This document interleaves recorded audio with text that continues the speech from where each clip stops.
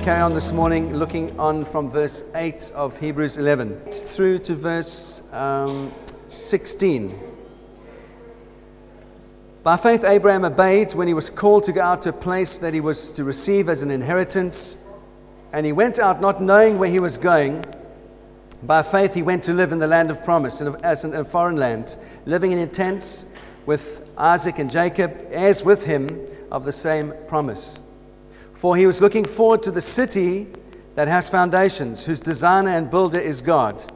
By faith Sarah herself received power to conceive, even when she was past the age, since she considered him faithful who had promised.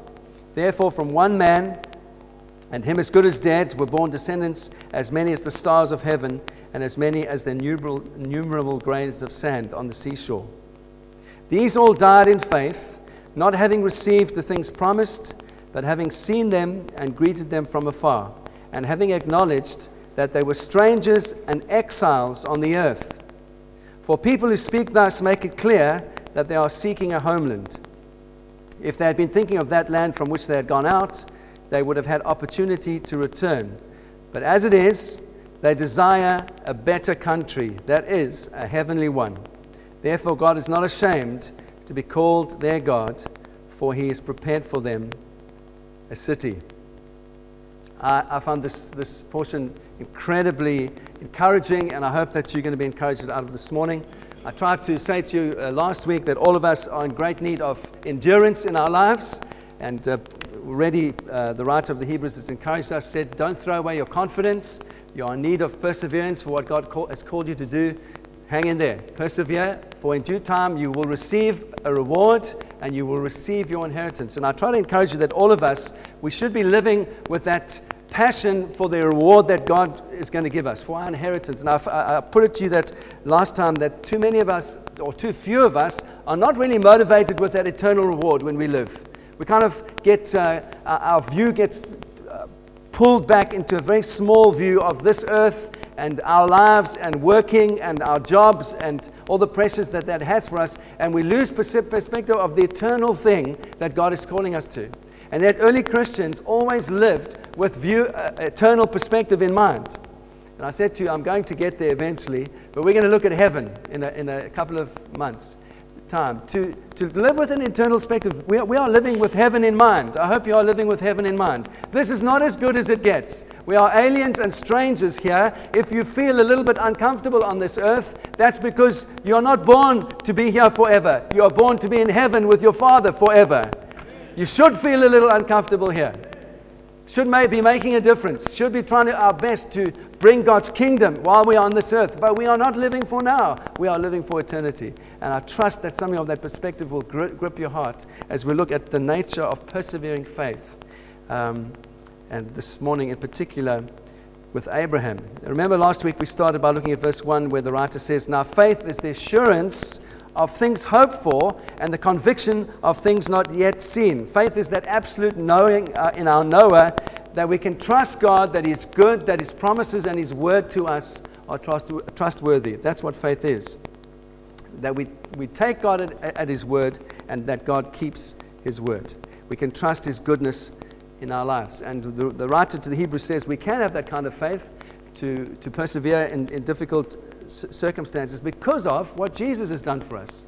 And he speaks a lot in the earlier chapters about the blood of Christ and what the blood of Christ has secured for us, and that's what Michael majored on. And because of what the blood of Christ has done for us, we can have confidence to persevere because of all that Jesus has secured for us eternally.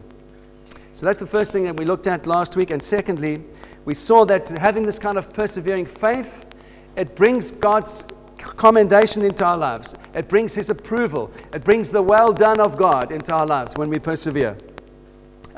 All these great heroes that we look at in Hebrews chapter 11, they all heard the well done of God. And I trust that you are living to hear the well done of God in your life. That you've done the thing that He called you to do. And I said to you last time that all of these people had unique things to do. And that they didn't have to copy anybody else because God had something for them to do that was unique to their lives. And so Samson fought the Philistines. Noah built an ark. Rahab saved the spies. All of these people had unique things that God called them to do. And my encouragement to you was, God has something unique for you to do. And you don't have to copy anyone else. You don't have to copy me. I don't have to copy you. God's call for you is unique. And God's call for me is unique. And together we work out the things so the kingdom of God can come. But you can enjoy who you are and the gifts that God has given you and the call that God has given to you because it's unique. It's your call. And that's the great lessons of Hebrews chapter 11. They didn't try and copy each other. Noah didn't try and defeat the Philistines. Rahab didn't try and build an ark like Noah had done. They did the thing that God had called them to do. Too much of the church tries to copy so we can be successful. Isn't that true? One church is suddenly successful. Now everybody wants to have worship like that church. Yes? We're all trying to copy each other. Why? We want success. No, just do the thing that God has called you to do. That is success.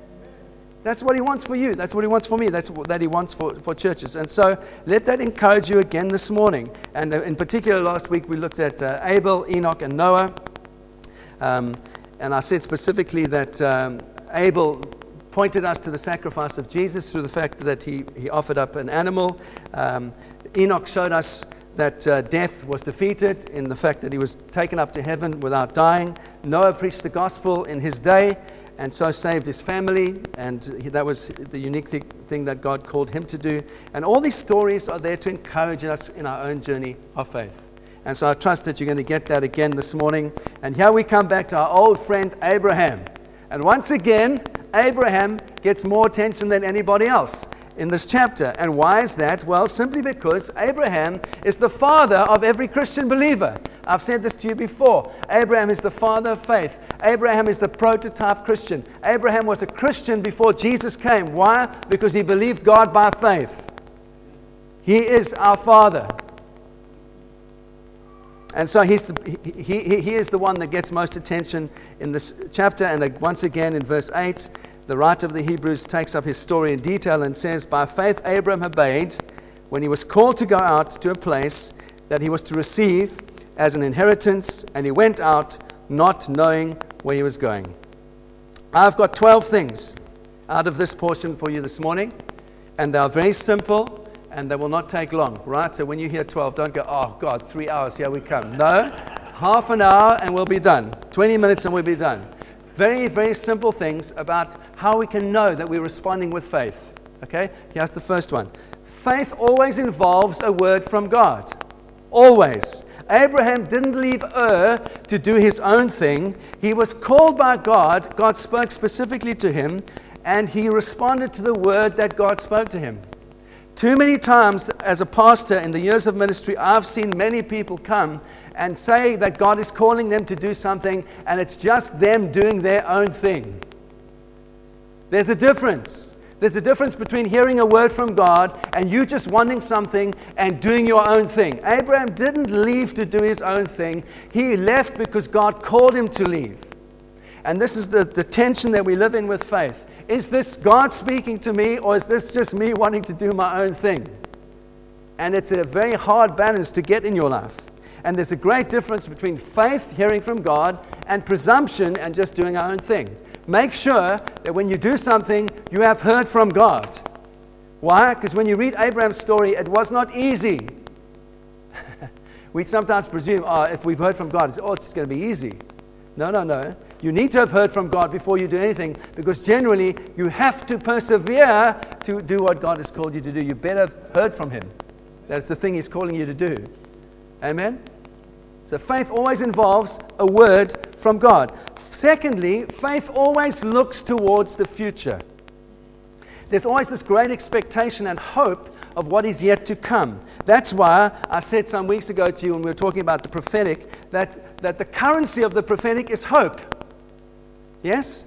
Why? Because the prophetic unlocks faith in our hearts. As we hear God's promises spoken over us, faith is unlocked, and that's always to do with the future. It's always to do with what yet lies ahead of us. Faith has always got a sense of looking to the future. Thirdly, faith looks to our inheritance and looks to our reward. And this is said very specifically in the book of Hebrews. but it's said many times in other parts of the scripture that Abraham left what was comfortable, what he knew, for the sake of the inheritance, the thing that still was coming, that he couldn't yet see, that he knew God had promised, and he left the comfort, he left what was secure, what he knew, to move into something that he didn't know for the sake of the inheritance that was still there. Are you with me? We need to do that all the time. Everything in us doesn't want to move. Everything in us wants comfort. Everything in us wants security. And yet faith in its nature calls us to the unknown, to the future, what we can't yet see but we know is promised to us. That's the nature of faith. Fourth, do you notice that when you walk in faith like Abraham, you have a rough knowledge of the future thing that God has called you to, but you don't know all the specifics? Do you notice that? Abraham was called to go. He knew he had to go. He was called, and God said, I'm going to give you a land. He had heard the promise there was a land coming, that there was inheritance coming. He didn't know where, he didn't know when, he didn't know how. He didn't know all the details, but he responded to the call. Isn't it like that in our lives when we hear God call us to something? Sometimes we don't know all the details. We have got the big thing, but the little thing gets worked out as we go forward, as we walk. All the details get put in place. How do we like it as human beings? I want to know all the details before I'll go and do the big thing.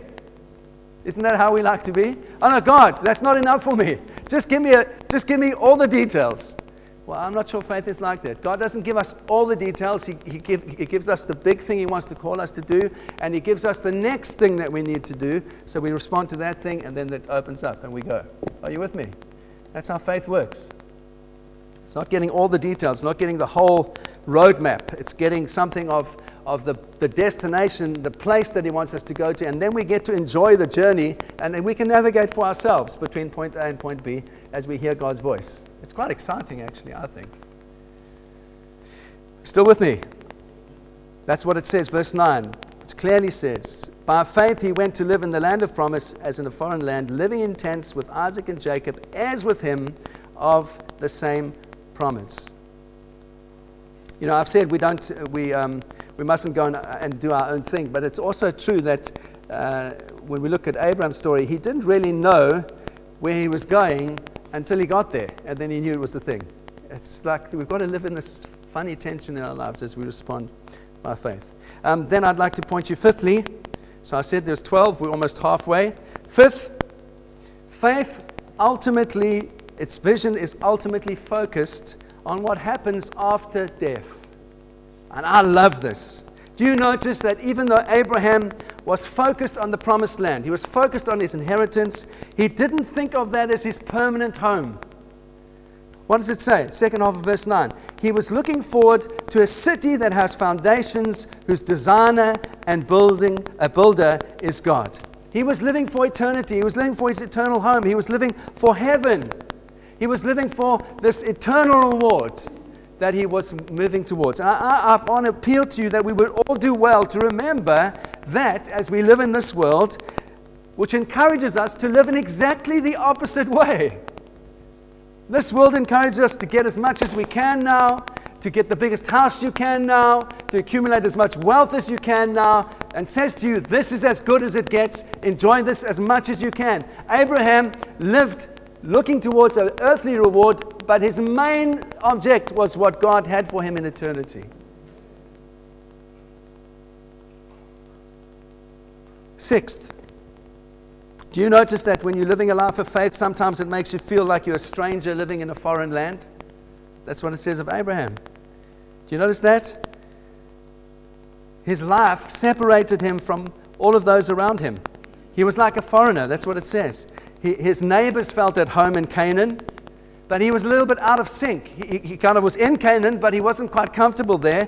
But he needed to be there because he was working out the promises of God. He was working out God's call. But he felt a little bit uncomfortable. His belief, his lifestyle wasn't the same as the Canaanites.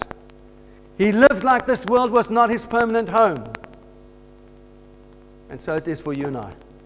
as disciples of Jesus. We love this world. We live in this world. We love the people that God has called us to love, and we do our best to see many saved and to see the kingdom of God come. But this world is not quite our home. I hope this world is not your home. I'm 52. With God's blessing, I might live another 25 years, and then I'm going to be with Him.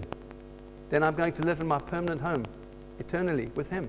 I will be with Him forever. So will you. That's the one thing we can all be certain of. We are all going to die one day and be with Him. How many years have you got left? I don't know. I don't know how many years I've got left. 25 maybe, if I'm blessed.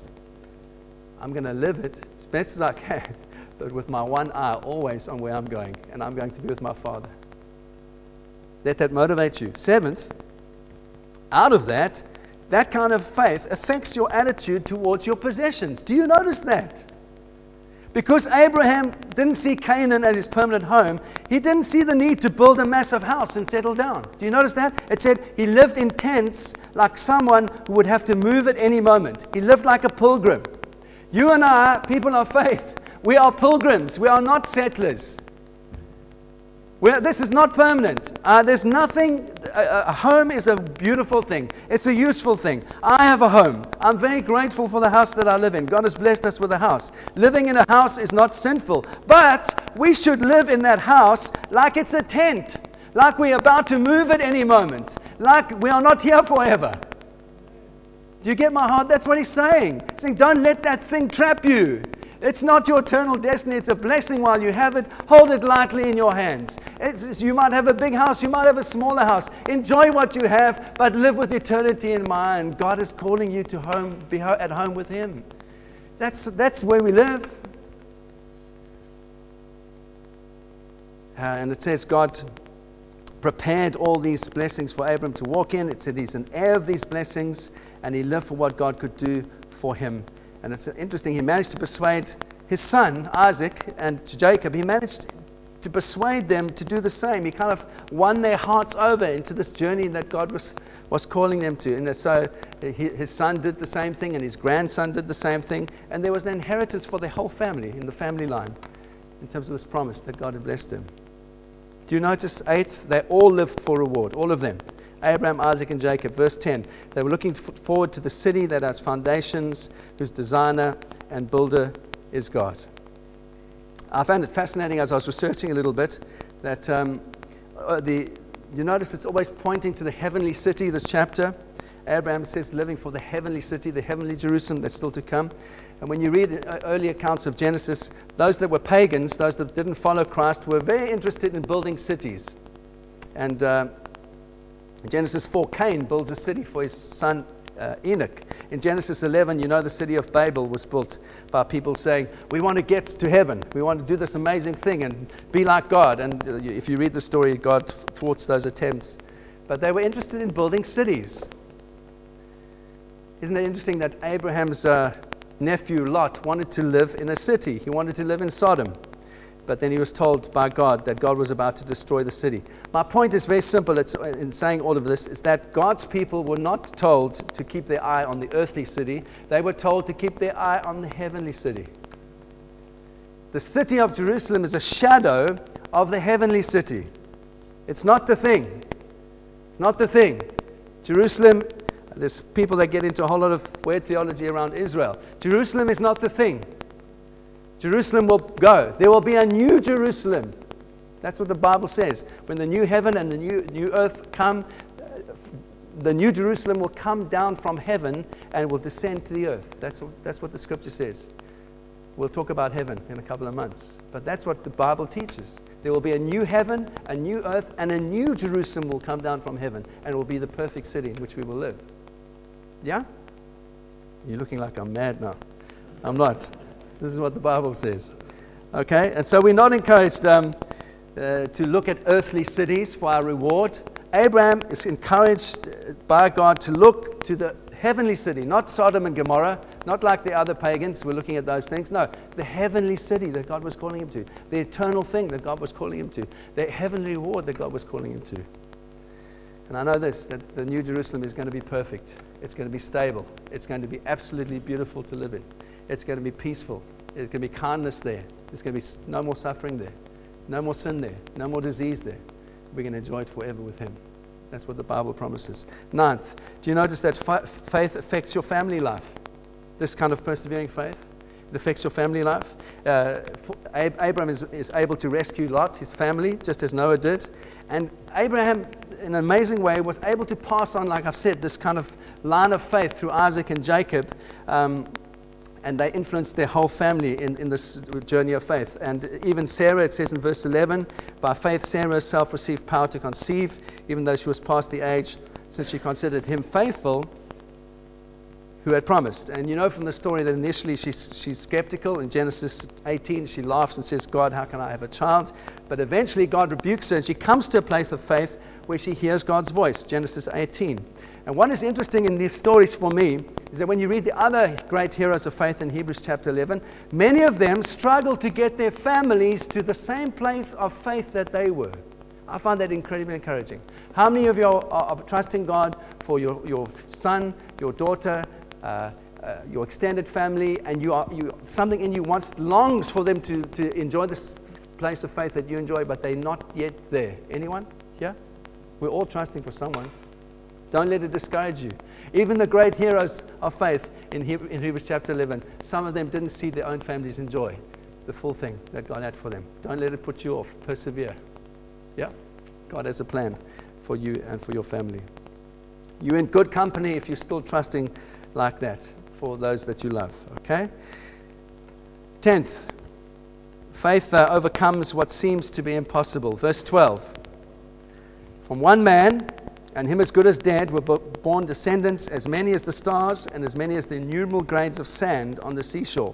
Do you notice that when we read of Abraham in the scripture, it often speaks of him standing alone? If you look at Isaiah 51, verse 2, look to Abraham your father and Sarah who bore you, for he was but one man when I called him, that I might bless him and multiply him. Again in Ezekiel 33:24. Abraham was only one man, and yet he got possession of the land by which we are many. The land is surely given to us as a possession. I find it incredibly encouraging.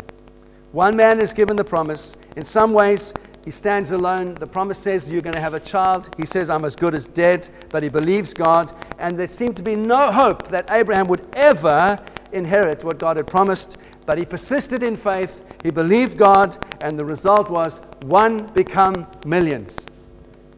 Beautiful. One promise that you persevere in for your life could bless millions. And out of in this context of the millions, there is one that is born again, who's in the seed of Abraham, who is blessing to millions. Millions. And all of us are, in a profound way, we are all Christians are children of Abraham, who's our father, who saw the coming of Jesus before it had happened. The one become many by faith. It's a great blessing. So faith overcomes what seems to be impossible as it persists. What are you trusting God for that seems to be impossible right now, that you just need to persist in? That's faith. And you will see the breakthrough as you persevere. And then the last 2 points are found in the last 3 verses, and I'm going to close with these 2 things. Number 11, faith achieves success for God. I love this. Faith achieves success for God even after we die. I love that. Your life counts even after you die. What you persevere in now counts even after you die. Why do I say that? Well, the greatest example of that is Jesus. Jesus did amazing things when he was alive. Miracles, signs, wonders. Many people came to faith. He died, was resurrected from the dead. And look what Jesus achieved for the world after he died. Hugely more. Yes? What about, it says in verse 4, it says of Abel, remember we looked at it last week, it says, he still speaks to us even though he is dead. The faith of Abel, the fact that he offered up the sacrifice by faith that pleased God, we still feel the effects of that now, after he's died. And now the writer of Hebrews, he says the same thing now. He says, these all died in faith, not having received the thing that they were promised. So what does that mean? Is that not a contradiction? That's not really. It's saying that they did receive the promise in some way. Hebrews 11:3 says that they all have obtained promises. They did receive the promise in some way. God had given them an oath. He said, no, I'm going to do this. So he had bound himself to fulfill that thing. But so, for example, in Genesis 22, after Abraham had been prepared to offer up his son Isaac, what does God say? He says, now I promise you I'm going to bless you, because he says, I can see you love me. And so from that moment on, it was 100% certain that Jesus would come through the line of Abraham. Absolutely certain.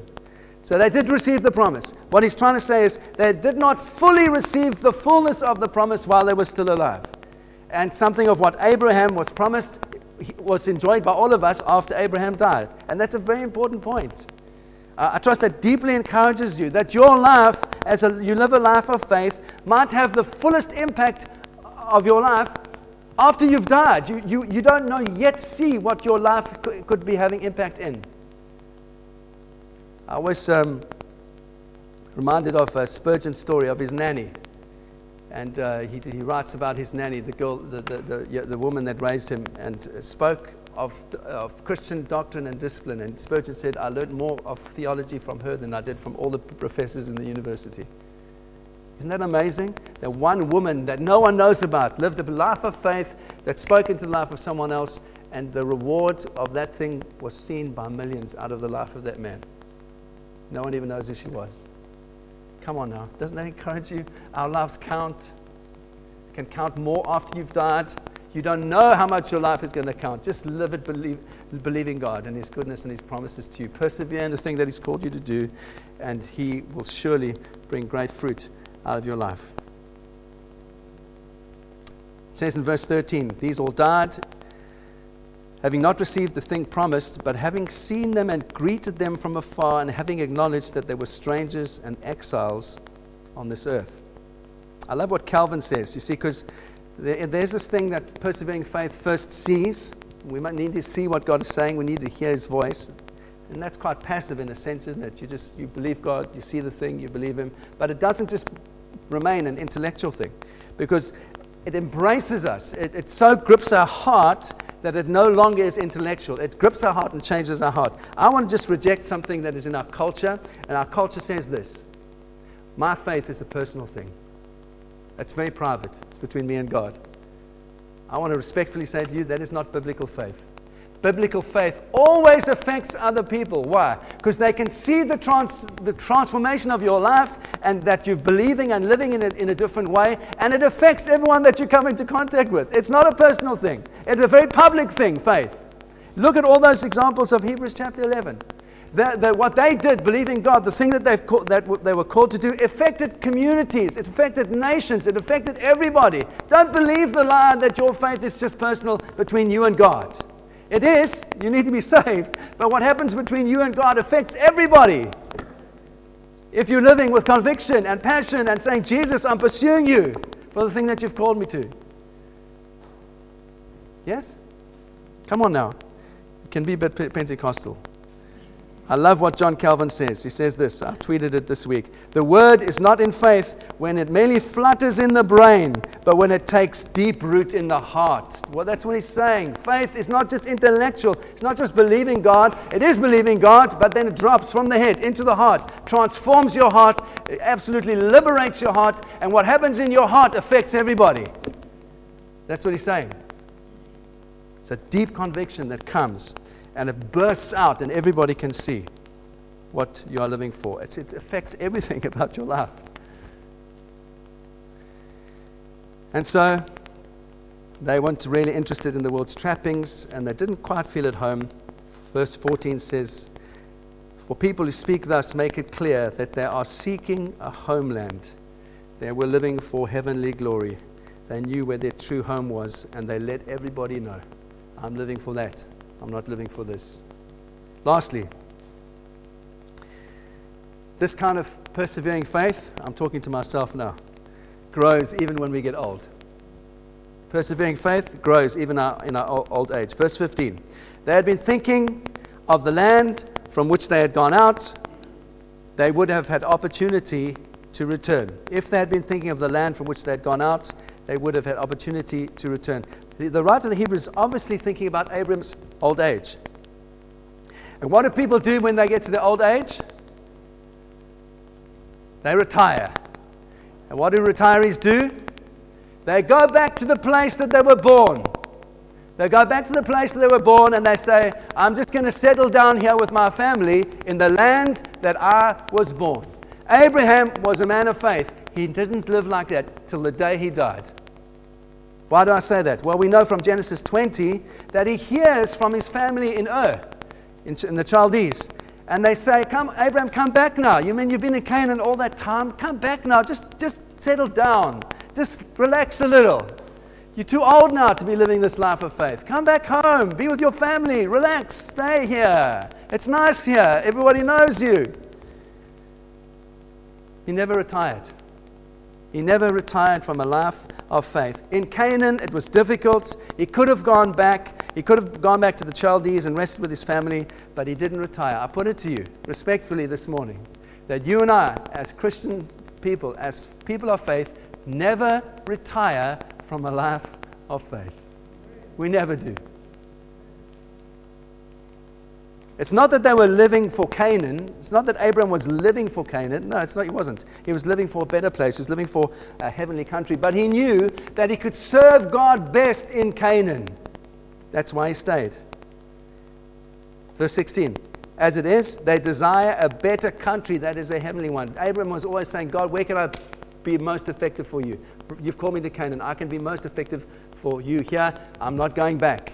I'm not going back. I'm not going back. You know how many people have asked me, when are you going back to South Africa? I'm not going back. Not because it's not a beautiful land and I don't love the people and my family's there. No, God called me here. This is where I'm going to serve Him until if I die here, so be it. I die here. I'm not going back. I'm living a life of faith. He called me. I'm not going to say, oh, well, I'm old now. I want to go back and live in Gordons Bay or Stellenbosch. It's very beautiful there. No. He's called me here. I'm not putting that on you. I'm just saying that's my story. Persevering faith. And it says, lastly, it says, they stayed in Canaan but looked forward to the heavenly glory was to come. And it says, therefore God is not ashamed to be called their God, for He's prepared for them a city. That's great news for all of us. Persistent, persevering faith wins through in the end, and we will finally gain our heavenly rewards. God will be proud of us, and we will hear that accolade from His voice saying, well done, good and faithful servant. You know, there's much I love about this world, but if you just look at the world in terms of the last couple of weeks, all that we've seen, it's incredibly wicked, it's incredibly unjust, there's much evil happening in the world right now.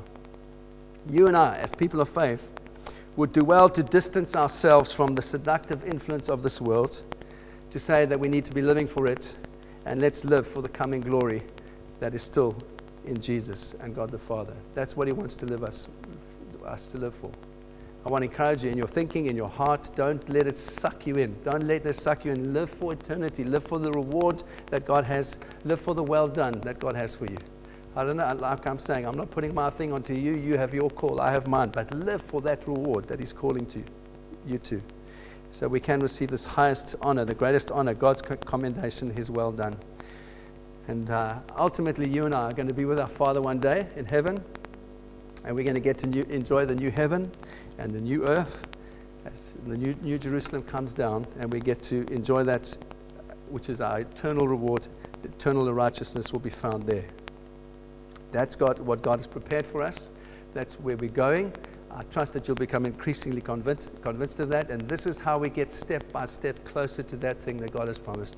We persist in faith. We believe Him. We trust Him. We say, yes, this is your word. I believe. We don't let distractions come. We don't let disappointments shrink our hearts and our hope. We live with eternal reward in mind. God is good. He has that for all of us. He's a good Father. I trust that as you go on holiday, You'll reflect on these things. You'll let them grip your hearts, not just your heads. And next year when we come back, the new school term, we will live with this motivation beating on the inside of us, that we too will have a story to tell, like the great Hebrews chapter. I did the thing that God called me to do. Amen.